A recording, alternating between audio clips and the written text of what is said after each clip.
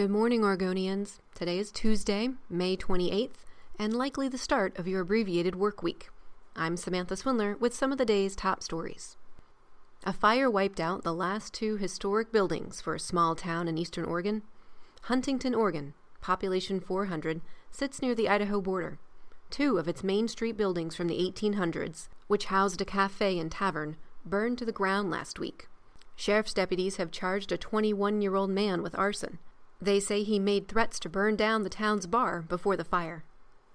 Hundreds of people attended the 69th annual Memorial Day observance at Willamette National Cemetery on Monday. The ceremony included music by the Oregon Symphonic Band and the Portland Police Highland Guard Pipe Band.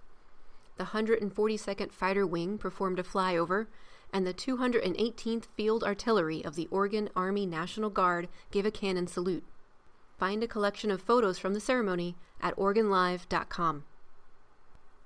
And a candlelit vigil was held Monday evening in Yamhill County for Carissa and William Fretwell, the Salem mother and her 3-year-old son who haven't been seen since May 13th.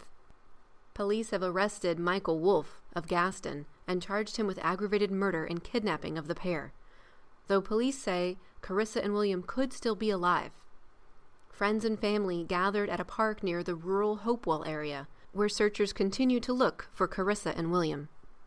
Today's forecast calls for partly sunny skies and a high of 73 degrees. For more news, sports, and weather, pick up a copy of the Oregonian or go online to OregonLive.com.